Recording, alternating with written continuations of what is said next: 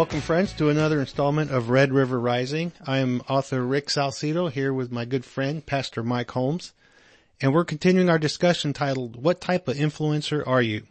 We all influence somebody, whether positively or negatively, and we left off last time with Daniel and the other royal advisors pending the death penalty. Yes, indeed. And so far it's been an interesting story.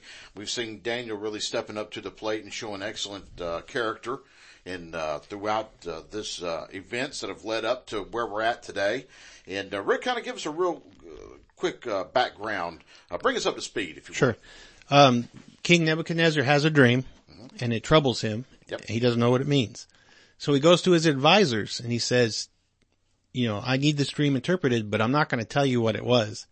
If you can tell me what I dreamed and then interpret it, I'll know your interpretation is true. They all went, uh-oh. Yeah, and they're all like, what? This is, no one in the world can do this. And right. He said, you're all a bunch of phonies. That's right. Off with your heads. That's right. So they're all pending the death penalty, and when Daniel finds out, he asks the king, hey, can you just give us a little more time? Yep. And so the king gives him a little more time. He goes back to his associates, his fellow Hebrews, and says, let's beseech God for mercy in this situation because our lives are on the line. That's right. And that's where we left off, and that's where we're going to pick back up. And we're actually in chapter 2 of Daniel here, and we're at verse 19. And Rick, I'll read right through this section if that works for you.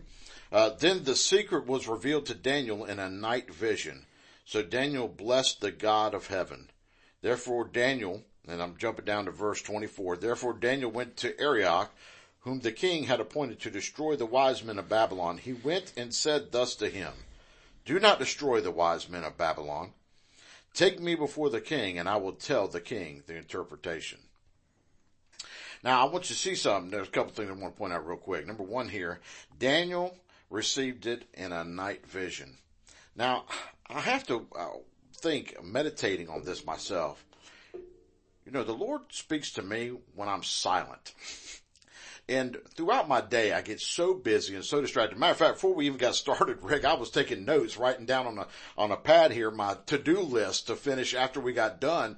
Life can get so busy.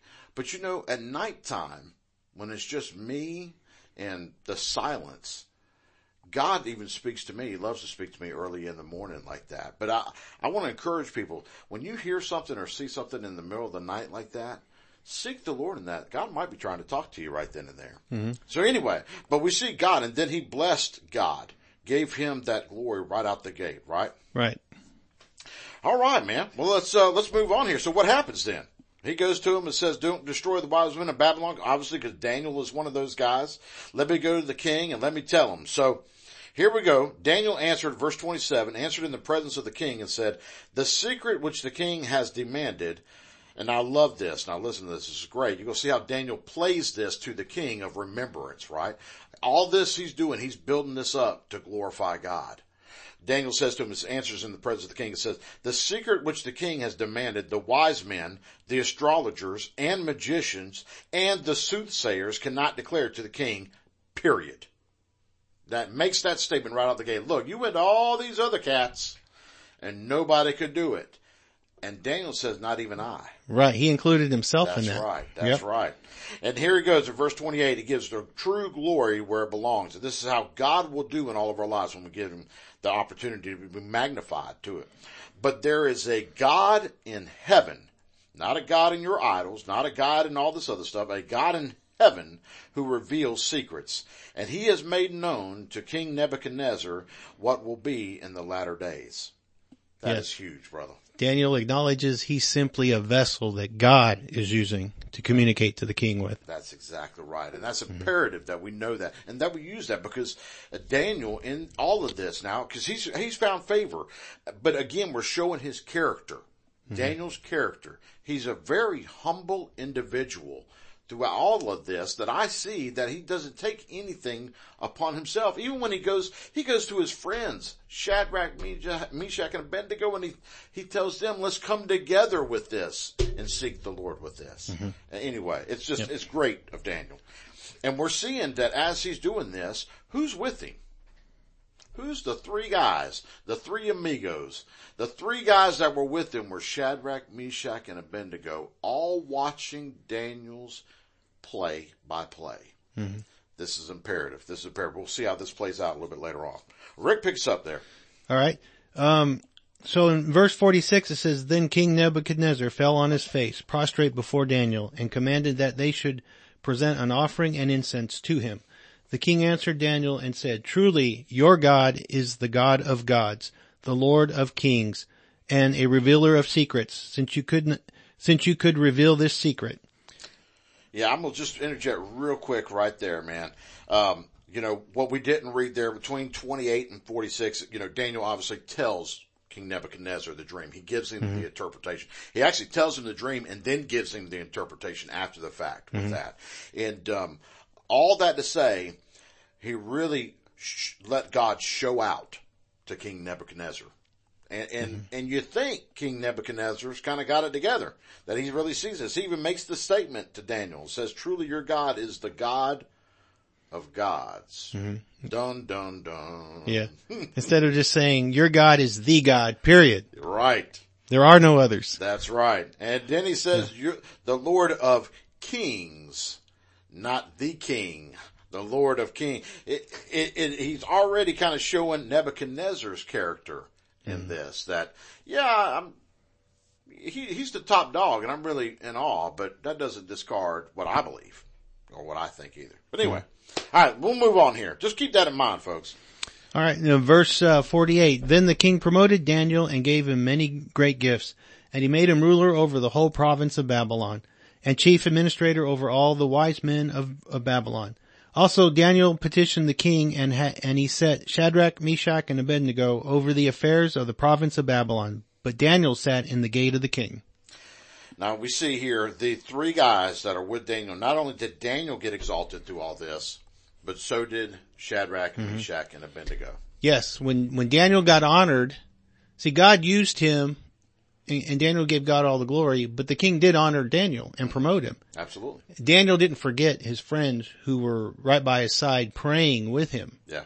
When their lives were on the line too. Yeah. So, That's right. He didn't say, oh, hey, look at, personal glory. See y'all later. That's right. All for me. That's right. And we're seeing now too then the obedience factor, because we've seen obedience play out for Daniel, and we saw it earlier too, but we're seeing obedience factor now playing out for not only Daniel, but for his friends that are following suit with Daniel's influence, folks. And this is where we're getting at. This is what we're talking about. How one person, how you can have influence of others. We opened up with that, either in a positive way or a negative way. Mm-hmm. This story could have been completely different. Probably wouldn't have been in the Bible if it was any different. But it could have been the opposite here, where Daniel could have done nothing or taken pride, exhorted himself. He could have pushed God out of the situation here, and this would be a completely different scenario. And not only for him, but his other three gentlemen as well. So. Mm-hmm.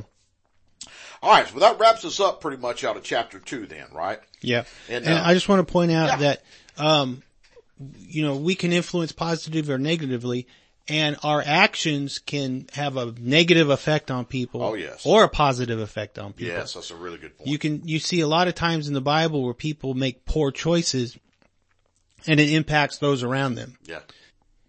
And where Daniel's making wise choices, and it's positively impacting the people around him. Yeah. Absolutely. Absolutely. Really good point, Rick. I'm glad you brought that up.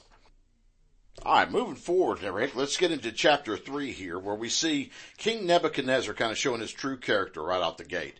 He just kind of witnessed all this from Daniel, saw something magnificent happen through Daniel. He just kind of admitted, confessed that God is the God of gods, right? And here's what he does in chapter 3. It starts out, it said, Nebuchadnezzar, the king, made an image of gold, whose height was 60 cubits and its width 6 cubits. He set it up in the plain of Dura and in the province of Babylon. And King Nebuchadnezzar sent word to gather together the satraps, the administrators, the governors, the counselors, the treasurers, the judges, the magistrates, and all the officials of the provinces to come to the dedication of the image which King Nebuchadnezzar had set up. I'm going to stop real quick right there. Mm-hmm. I hate to say this, but that almost sounds like what we do at a presidential inauguration. I mean, we call everybody in to come look at this thing from all of the things to celebrate what we're doing here. I hate to say it, but sometimes we're putting the president above our God. And we will call people in, and not saying that he's doing this, but we will do it. We'll say he's our answer. And I want to say that in this particular time that we're in right now, whether it be Trump, Biden, I don't care who it is.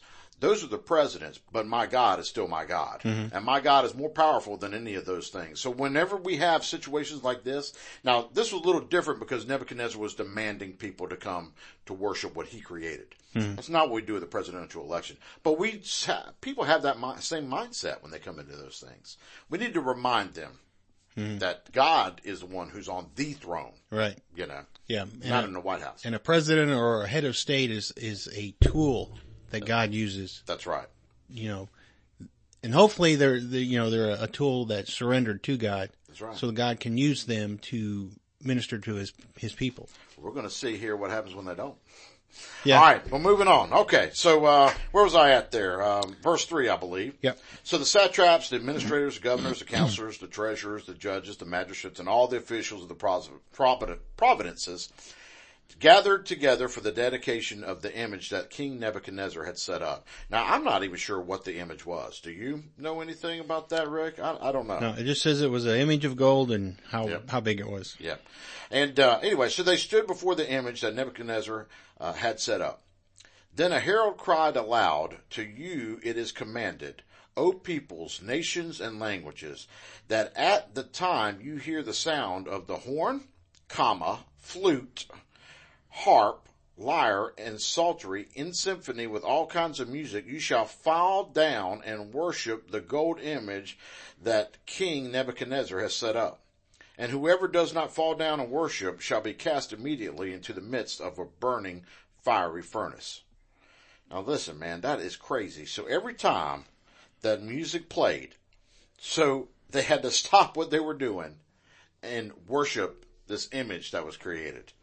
I mean, that's just, no matter what they were doing, all times. It blows me away. Verse 7, so at that time, when all the people heard the sound of the horn, the flute, the harp, and the lyre, and symphony, with all kinds of music, all the people, nations, and languages fell down and worshiped the gold image which King Nebuchadnezzar had set up.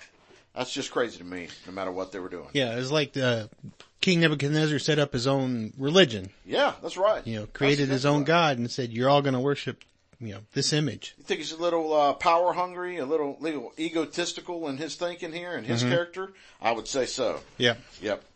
So what happens? What happens next here is how this is going to play out for King Nebuchadnezzar. And we're going to see something a little different, right?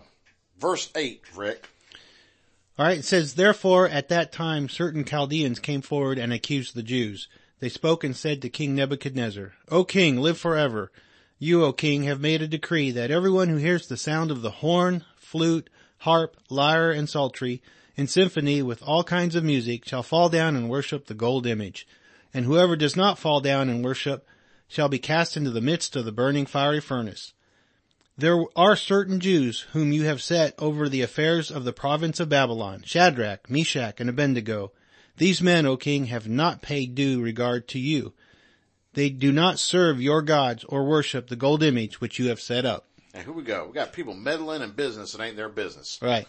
It's something to me how jealousy and envy will bring out some of the worst in people. The Chaldeans, for when it says certain ones, and it's plural, Chaldeans, so it's some little group of people here that have decided to take it upon themselves to go and tattletale on some 3 guys who were doing what they should be doing according to God's law. Right. Right? Yeah. And then, they were hoping to exalt themselves in the eyes of the king at the expense of the Hebrews there. That's exactly right. That's exactly right. What a shame. So people, the moral of the story right there is that when you're going to be doing right, you need to expect some adversary. Right. An adversary spirit is going to come against you Yep. through some people, some way, somehow. Yep. That's going to happen. Yep. I had a boss that once said, no good deed goes unpunished. You know, unfortunately, that's right, because Yeah. of the simple fact that, you know, if everybody was on your side, everybody would be escalating up together. But some people, unfortunately, need to feel like they need to step on you to be able to step up above you. Yeah. You know, and that's just not right. Yeah. But anyway, that's where we see that, man. And so the real question then is, what happens? Yep. Well, you know, after they tattled on him, then King Nebuchadnezzar, in a rage and fury, gave the command to bring Shadrach, Meshach, and Abednego. So they brought these men before the king. And Rick, I hate to do it to you, but right there, folks, is where we're going to cut it off for today. But that's okay, because you know what? There's going to be another episode, and we're going to get into what happens after these three guys here came and sit before the king. And so make sure you tune in next time with us, as we're going to get into the conclusion of part 3 here of what type of influencer are you. But until then, I'm Pastor Mike, along with my brother Rick Salcido. And Rick, say our signature phrase here. Prepare your heart for the coming revival. Amen.